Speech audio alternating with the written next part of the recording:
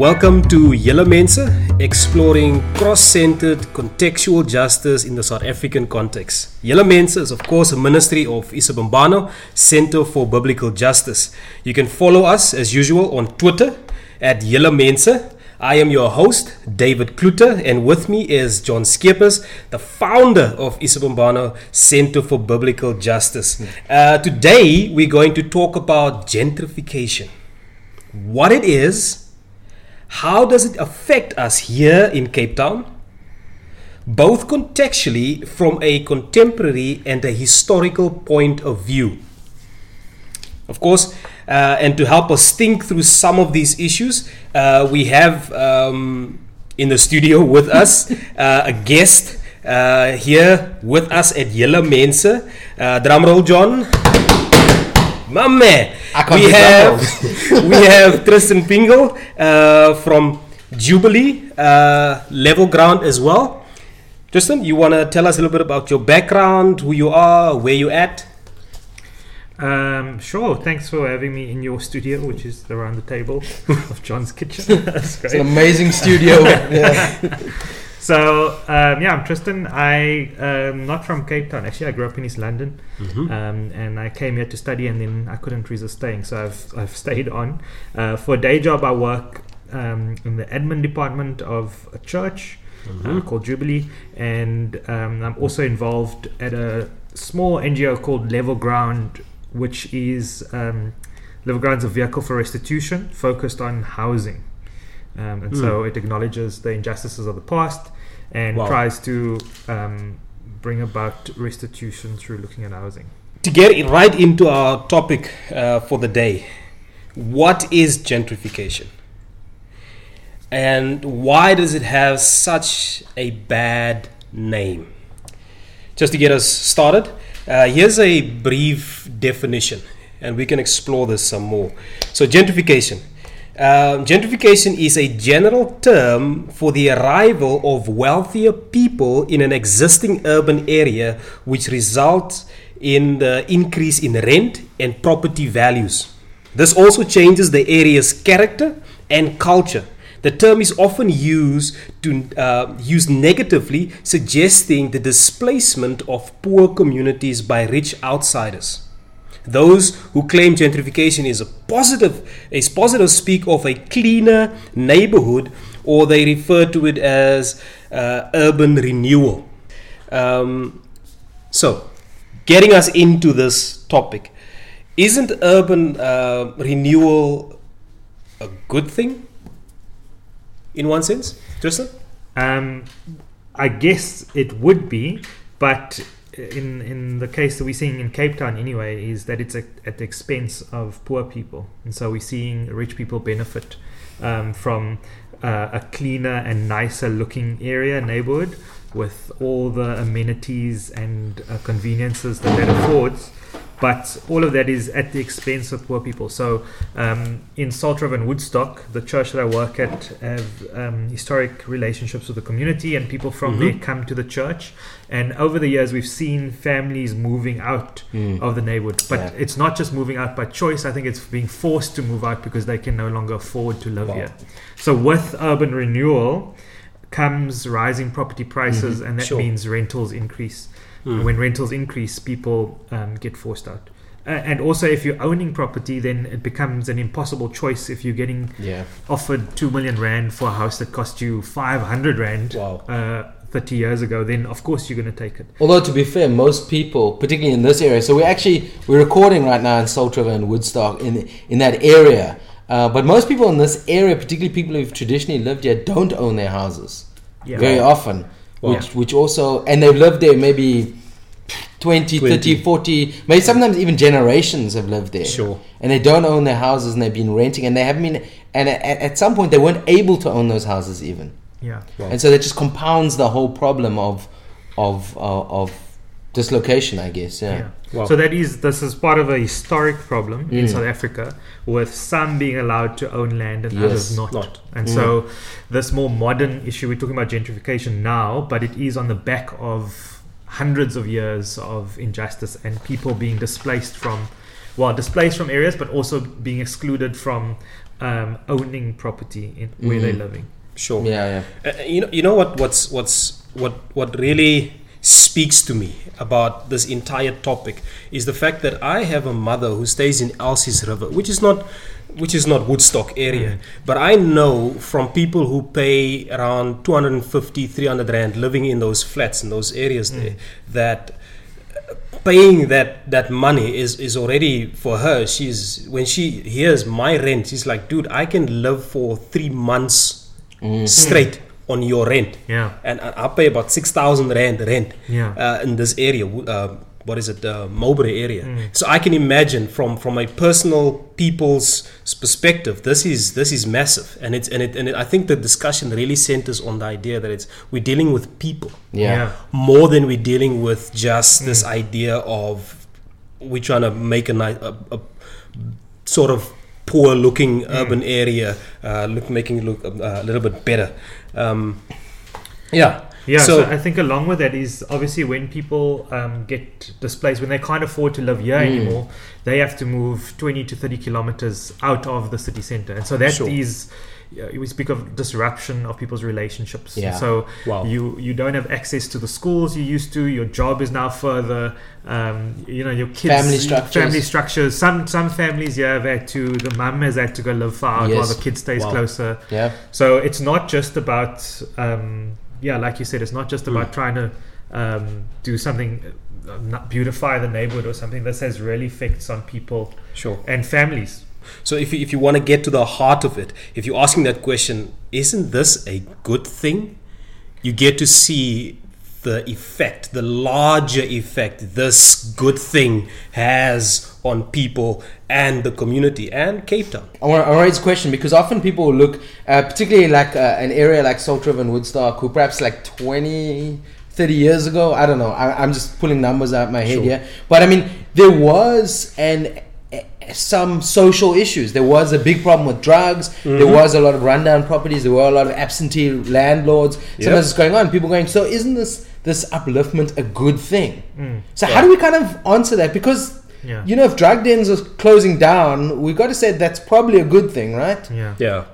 I don't know. I think it's probably a bad idea to romanticize what happens in these communities. Salt River, Woodstock historically are poor neighborhoods, and the issues of poverty come along with it. So there's still gang activity happening in the neighborhood, and a friend of mine says that Salt River and Woodstock is the gateway to the Cape Flats. So if you follow the drug trade that comes through here from the harbour all the way through to the Cape Flats, and so we can't ignore that. Yes. And the other thing is everyone wants a nice city and a nice neighborhood. So we all want urban renewal. The problem is when it's reserved for some people.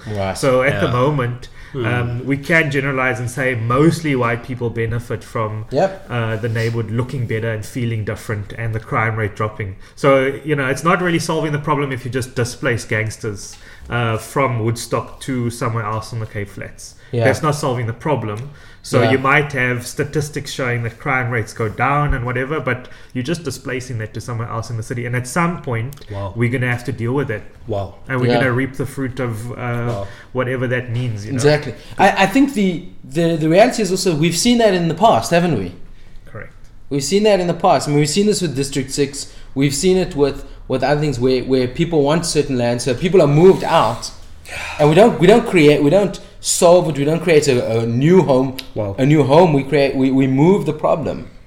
And so now we have issues with communities. How far do you want to move the problem, and who or what is the problem? Exactly. Exactly. It's not a what actually. The question is who is the problem. John? And that's I think part of the thing is actually I read something a while back that this person was making the link between gangsterism in the Cape Flats and the forced removals in District 6. And so they were saying, actually, if you track this thing, before people were moved from District 6, there wasn't this violent gang culture. There were gangsters and they did things, but that was like petty crimes. And so when you force people to live in a smaller area, what do you expect there to happen? Sure. So you squash people into that thing. And obviously there's some other theories around what happened on the Cape Flats Sure. and how the government tried to subdue that community by spurring on the drug trade and all that kind of thing. So if you add all of that together, I think we're repeating that, what you said, John. Yeah. I think we're repeating that same thing. Exactly. So in the past we had the government moving people from one place to the other, and at the moment it's the market. So we have market forces Yeah. that determine where people live in Well, Cape Town. Wow. And so maybe just because I think we're aware of this, but I don't know if everyone who's listening is aware of this. Now the government, there's a requirement that if you are evicting someone, you have to give them a chance, or you have to provide alternative accommodation for them. Now, what is currently happening with those people who cannot find alternative accommodation? I don't know, Tristan, if you just want to fill us in a bit so everyone's tracking with us. So this has kind of been in and out of the courts recently, but yeah, you're right. So at least the city, Yes. local government needs to provide alternative accommodation, and I think there is a clause somewhere that speaks of the kind of accommodation that needs to be provided. The city of Cape Town has said the closest they can provide is somewhere like Blikkiesdorp, which is on the edge of the city. So further than is a Table View, so out that way. And No, Blikkiesdorp's the other sorry, one. Blikkiesdorp is close to Atlantis or something. No, Blikkiesdorp is out more going towards Belleville, further, Right. further, Elsies River, that kind of area. Sorry, I was thinking about Wolverivier. Yeah. Wolverivier is that side. That's past Melkbos. That's past Melkbos. That's past Melkbos. Yeah. And so that's where they've said, and recently I think the court said that actually it is okay that the city put people there. Yeah. But it's a place with no electricity, running water, no transport, No roads. no shops, no hospitals, nothing. There's nothing. Wow. And so that's what we're facing. Yeah. And we obviously, some of the advocacy groups are saying, well, actually there is property closer to the city centre that is vacant. That's government owned. Wow. Either land or buildings, and so there must be another way to do this. Right. Yes. So we've kind of touched on this a little bit, but I think it's worth mentioning is that I recently heard you giving a talk where you're talking about gentrification. You linked gentrification to identity. So together with that, I don't know if you want to speak a little bit to that. Just explain that link as well, and just maybe also just speak a little bit about what is your personal interest in gentrification. I think there's some link, but I think you go for it. Okay, so I'll separate them and then. Okay, you separate and divide and conquer. Yeah. So we know that one. So the thing about identity is my interest or the way I'm thinking about gentrification is Salt River and Woodstock specific, because that's where my relationships are. That's why I know people. That's why I see people being affected. And the majority of the people group in Salt River and Woodstock is coloured. I know some people take issue with that word, and I know there's a complexity around there, which we can talk about some other time. But what for me, I'm a coloured person, and what I've seen happen in South Africa with coloured people is that they've lost their voice, so they haven't found a place in this supposedly new South Africa that we have. Rainbow Nation. Continue to be on the outskirts of decision making. Everything is always black and white. There's no space left for coloured people in conversations around race or making things right in the country. And so when we take a group of people like that to have this fractured identity, not sure where we fit in or what, when you take that and you add it to this thing that's happening, gentrification, which is displacement, then it causes some further issues. So the historic thing in Salt River and Woodstock is that as far back as when the colonialists first came, they aimed to build a wall between, I think it's the Salt River and the Black River, and they did that to exclude the indigenous people from the settlers at that point. Sure. And so I trace it back all the way to then. From those early times, people of that culture and descent were told that they don't belong. They shouldn't be there. They should be somewhere else, excluded from the space. And you can trace that all the way through to the Group Areas Act. And again, in District 6, there was you don't belong here, you should go somewhere else. Sure. And so gentrification is just the same with that. It's, you don't belong here because you can't afford it or whatever. Whatever the reason may be, this is not for you. This is not for you. So that urban renewal, this is not for you. You belong somewhere else in the city. And so they push people out. And so I'm saying from an identity point of view for coloured people, that is so destructive. It just reinforces this thing of coloured people, you don't belong here, you don't have a place. This is not for you. Yeah. Unless we need your votes. Unless we need your votes. We're gonna go there. We're gonna go there. It's another debate. It's another debate. So you used a phrase that, in the talk that I listened to, and you said that you spoke about gentrification as a dislocations of dislocated people. Wow. And I just thought that's powerful. That was very Sure. That kind of resonated with me. Sure. Exactly. As That's so powerful. I've heard my neighbors, I've heard people talk about District 6, and just of the forced removals all over Cape Town. Wow. We want to perpetuate this. Yeah, this is Khadija Higa in a poem that I always read. Says somewhere between here and there, between 1994 and the present, I was lost on the periphery of a South African story.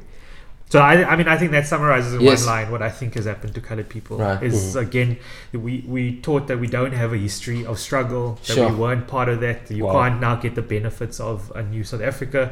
It's that thing, not black enough, not white enough. Yes. And colored people are wrestling with that all the time. And then you say to those people, well, you don't even have a place to live in the city now. Sure. Wow. You should go live where we put you in the Cape Flats or whatever the thing is. Yeah. Sure. And so I think that it does come down to identity. Yeah. Wow.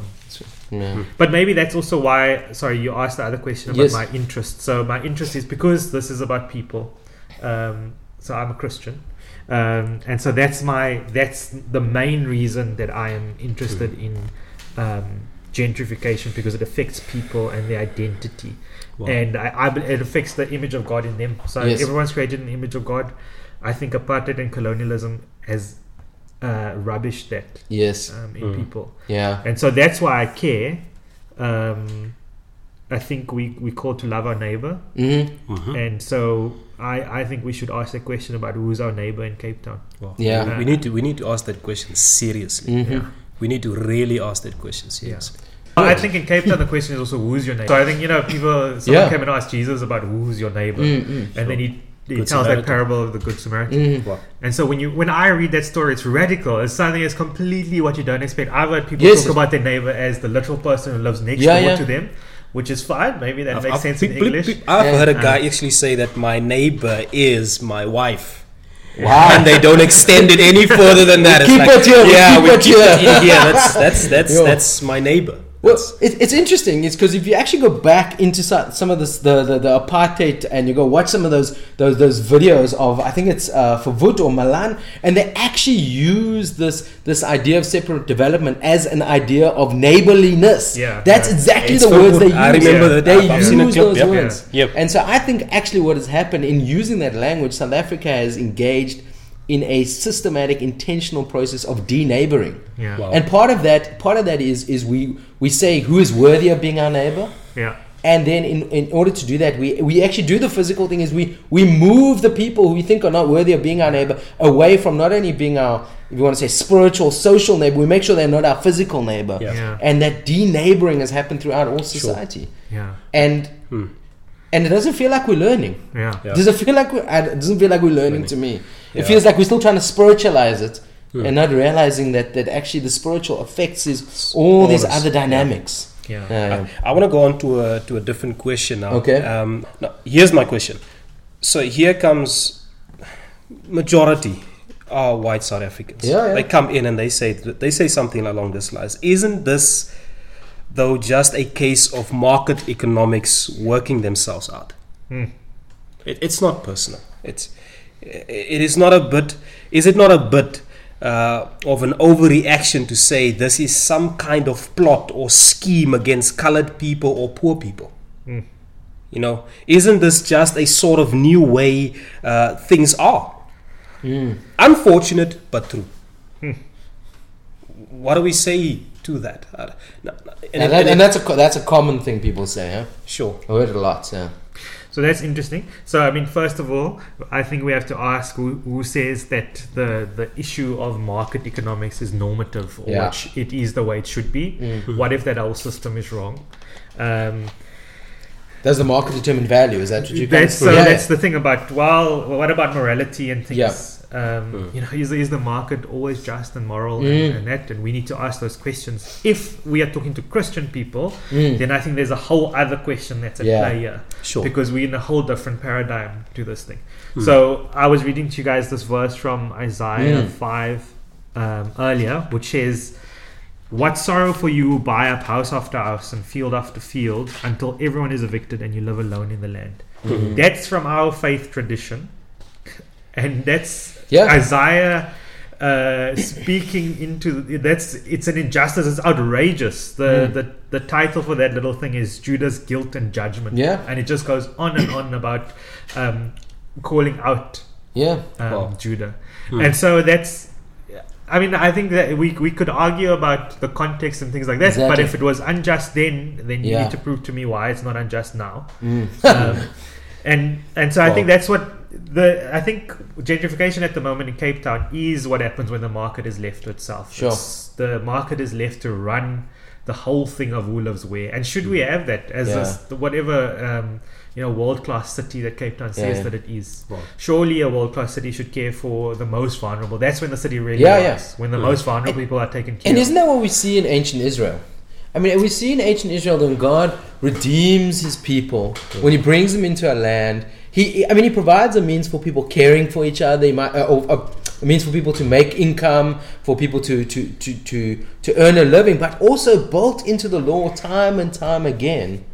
We see this provision for the widows and the foreigner and the orphans. Yeah. We see things like the Jubilee, where it's like it's something that's designed to break that cycle of intergenerational poverty. Sure. You've made stupid choices. Your family's been a victim of injustice. Something like that has happened. That's fine. Within 50 years, the debts will be, or like 7 years, debts will be cancelled. Within 50 years, you'll have your land back.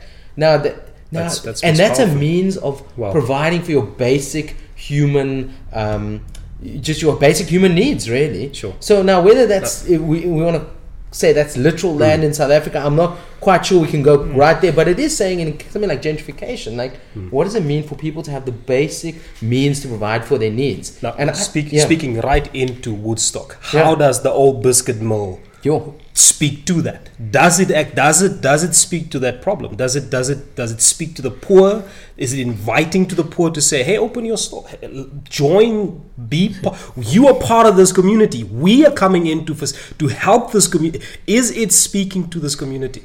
Yeah. Well, this is the thing, is everyone wants, they say that again, everyone wants a nice neighborhood and a nice biscuit mill where you can buy a pork belly sandwich. And that's not a bad thing. And a coffee. Everyone wants Yes. that. The bad thing is that thing is not for everyone. Yeah. And so it's not even the jobs that are created there. It doesn't go back into the community. Wow. One street behind the biscuit mill is absolute poverty. It's the big Bromwell case that Reclaim City and Funakwazi and others have brought to the fore in courts and things like that.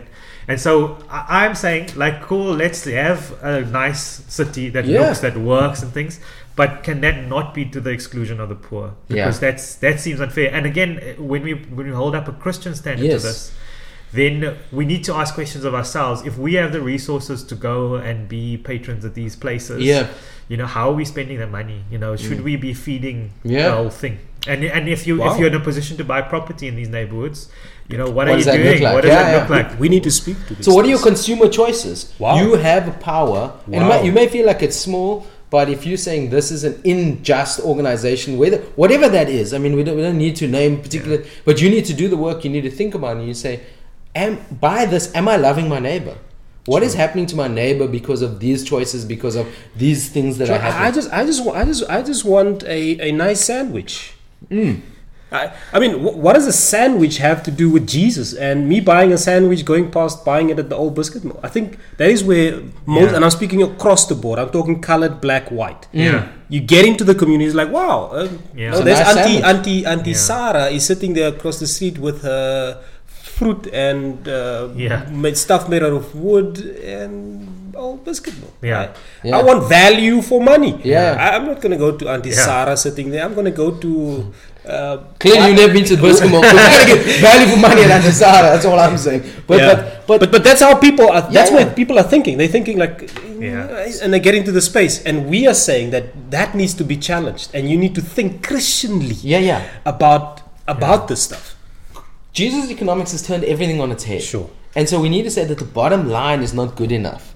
It's the bottom line doesn't determine value. And that's, I think you intimated it, Tristan, when you're saying about the who made the market our moral compass. I I mean, in one sense, the market is. I mean, we can debate different economic systems. We can say the market is probably neither good nor bad. There's good and bad in every system. Yeah. But how do we? And there's better and worse systems. We can have that discussion. Yeah. But the question is, with the system we have right now, how we do have power, we do have consumer choices, and we need to say, rather than just going with whatever the market is doing, we need to say, what does it mean to be a Christian within this system? Sure. And if that is appropriate, to then say, how do we rethink a system? And it's almost that community within a community. So we're a Christian community of salt and light, of loving and caring, saying the poor matter, of taking those Old Testament laws and saying, what do they look like in this context? Because they are not just forgotten. They are part of, it's a picture, it's a snapshot in time and space of the heart of God, of the character of God. So what does that look like now when we take that? Yeah, some of those laws aren't applicable to us, they're not binding on us because of Jesus, but if we're followers of Jesus, what do we learn about God there? And how does that affect us here? And I think we start doing that, it starts changing everything. Yeah, I think, I mean, and part of the sandwich question as well is about how you live out your theology. So, Yes. you know, it's that question about, like, is it your theology that will inform your economics or politics, or the other way around? Does your economics and politics inform your theology? So I think a lot of the time we've done this thing where our politics informs our theological views. And so that's why we'd say with some people with an issue like gentrification, it's like, no, that's a political thing. And actually the best thing we can do is to let the city develop and grow and accumulate wealth, and then eventually it'll reach the people. And it's like, well, actually my starting point, my theological starting point is about loving my neighbor. It's this immediate thing. And it is often inward looking. You know, Jesus' thing about, you know, before you judging other people, look yourself. And so we need to do that work. We absolutely need, and how far do you take this? How far does your theology inform your day-to-day life choices? I think we've separated those things often. Yes. So your theology doesn't inform where you work, where you buy property, all of these things. And it's like, well, let's be honest, apartheid wanted us to do that. Absolutely. Because in a Christian country, we weren't supposed to ask certain ethical, political questions. Here's another one. How do you see the role of the church in all of this? So I think the church can do a few things. I mean, I think first of all, we just had the conversation about theology and what the church teaches. So I think there is a thing about getting that right. Yes. And advocating for this is a gospel issue. It's not a political issue. It's a justice issue. As soon as it's a justice issue, it's a gospel issue. And it impacts how we live out the gospel in Cape Town. Some of the things we involved in at Level Ground is thinking about practical solutions to some of this. So we dream of building homes for people. So we're not building houses, we're building homes. And our aim we're doing that because it's about dignity. And it's back to the image of God stuff. Absolutely. So we want to preserve the image of God in people, and decent housing is part of that. Decent shelter is part of that. Joel Shook has a quote that we've been using recently, which is, affordable housing is one way to put a tangible and visible structure in love. That's what we're trying to do. So that explains the theology, everything around what we're trying to do, is that. I think there's also a role for the church to be involved in advocacy at a city level and at a national level. And so groups like Reclaim the City and Indafuna Kwazi has done amazing jobs at advocating for those people in these neighborhoods and elsewhere. This is a citywide conversation. So it might be gentrification here, but in the townships it's about tenure and having houses for people there as well. And so they're building this broad-based movement. And I think the church should support that. I think in different kinds of ways. So some of the people coming to our churches will need help from organizations like this. But I think we also have a platform in our churches to fight for justice and to work towards the same goals that these people are working towards. And so we need to do that. And then I think a friend of mine, he said, I can use this as my quote, but I don't know. He says part of our thing is saying that our protest must be the prophetic rebuilding of the city. So I think in the Bible we have this amazing text that ends in a city, starts in a garden, ends in a city.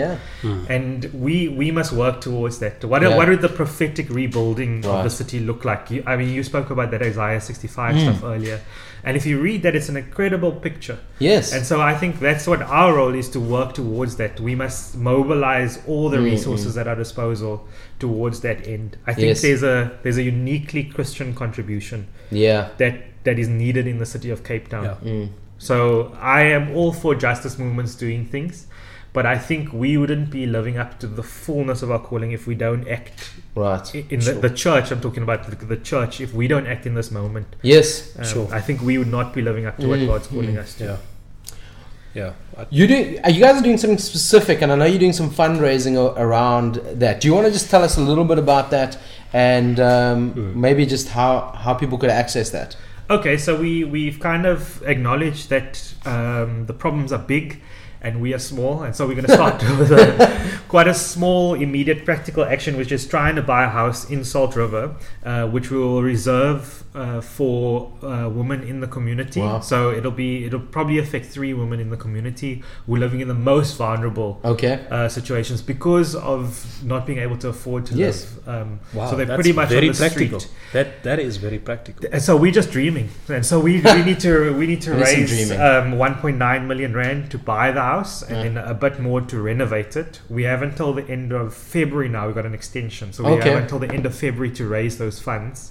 And this is all to the glory of God. Right. This is like, if we get this right, we know that God's in it. Right. And you create communities within that. Absolutely. And you bring people to faith through that, and in that they see this kind of What's good? What is this? This is selfless. it. This is incarnational. This is Absolutely. this is why are you doing this? Yeah. Who are Let me tell you you? about Jesus.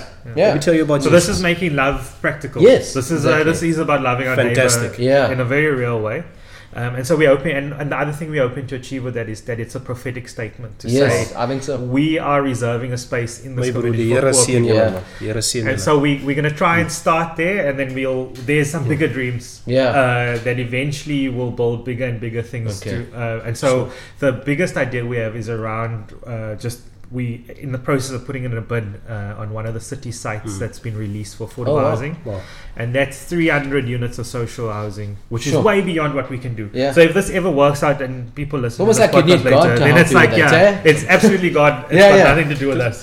Just Tristan, there's a colored brother somewhere listening to this, or going to listen to this, and he's going like, dude, I get 3,000 rand a month, but I hear this and I see this. I have family members. I know friends.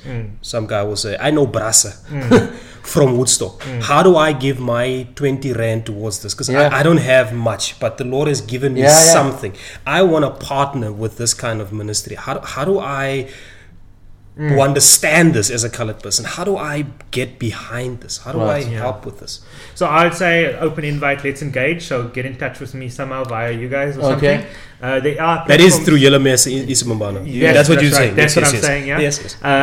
There is a way to contribute money in small amounts, small quantities at a time through our Give and Gain page. So if you go to Give and Gain and you search for Level Ground, you'll find us. We'll put all the details on the Twitter feed and on the bottom of this podcast on the website. Yeah. And it's not just about cash resources. So we need prayer, lots of prayer. And we do need, if there are people with professional skills, we need that as well. But we also just need a general community to come around. This again is a citywide thing. It's about the church in Cape Town responding to one of the big issues we're facing as a city. Church, we've got work to do. Let's step up. Lots of work to do. That's it from us. Thank you so much, Tristan, for coming through. Thank you for all your insights, for your contributions. Man, I was just encouraged by what you just said massively. Of course, guys, you guys who are listening, you can also always follow us on Twitter at Yellow Mensa. You can also check us out at Isibambano on our website www.isibambano.com, or you can search for us on Facebook. You can like our page, share, argue with us even. Yeah, if you want to, drop me a personal message. Listen, bra, ek hou nie van wat jy gesê het nie. Maar die Here seën my broer. Tristan, where can we check you out for more stuff of your stuff? Where can we follow you and get hold of you? I am on Twitter. I'm Tristan Pringle 1. Apparently, that's my number one. There's only one of you. Yeah, there's one of me. There's a few of us, Tristan Pringles on there. But I don't post often, but you can follow me. And then our Level Ground stuff, the website is levelground.org.za, and we have a Facebook page as well, which you can search for Level Ground South Africa. We'll try to put all this information on the Twitter, on the website, so you guys can get in touch and support. That's it from us. Check out our third episode, late January. Is this the social gospel again?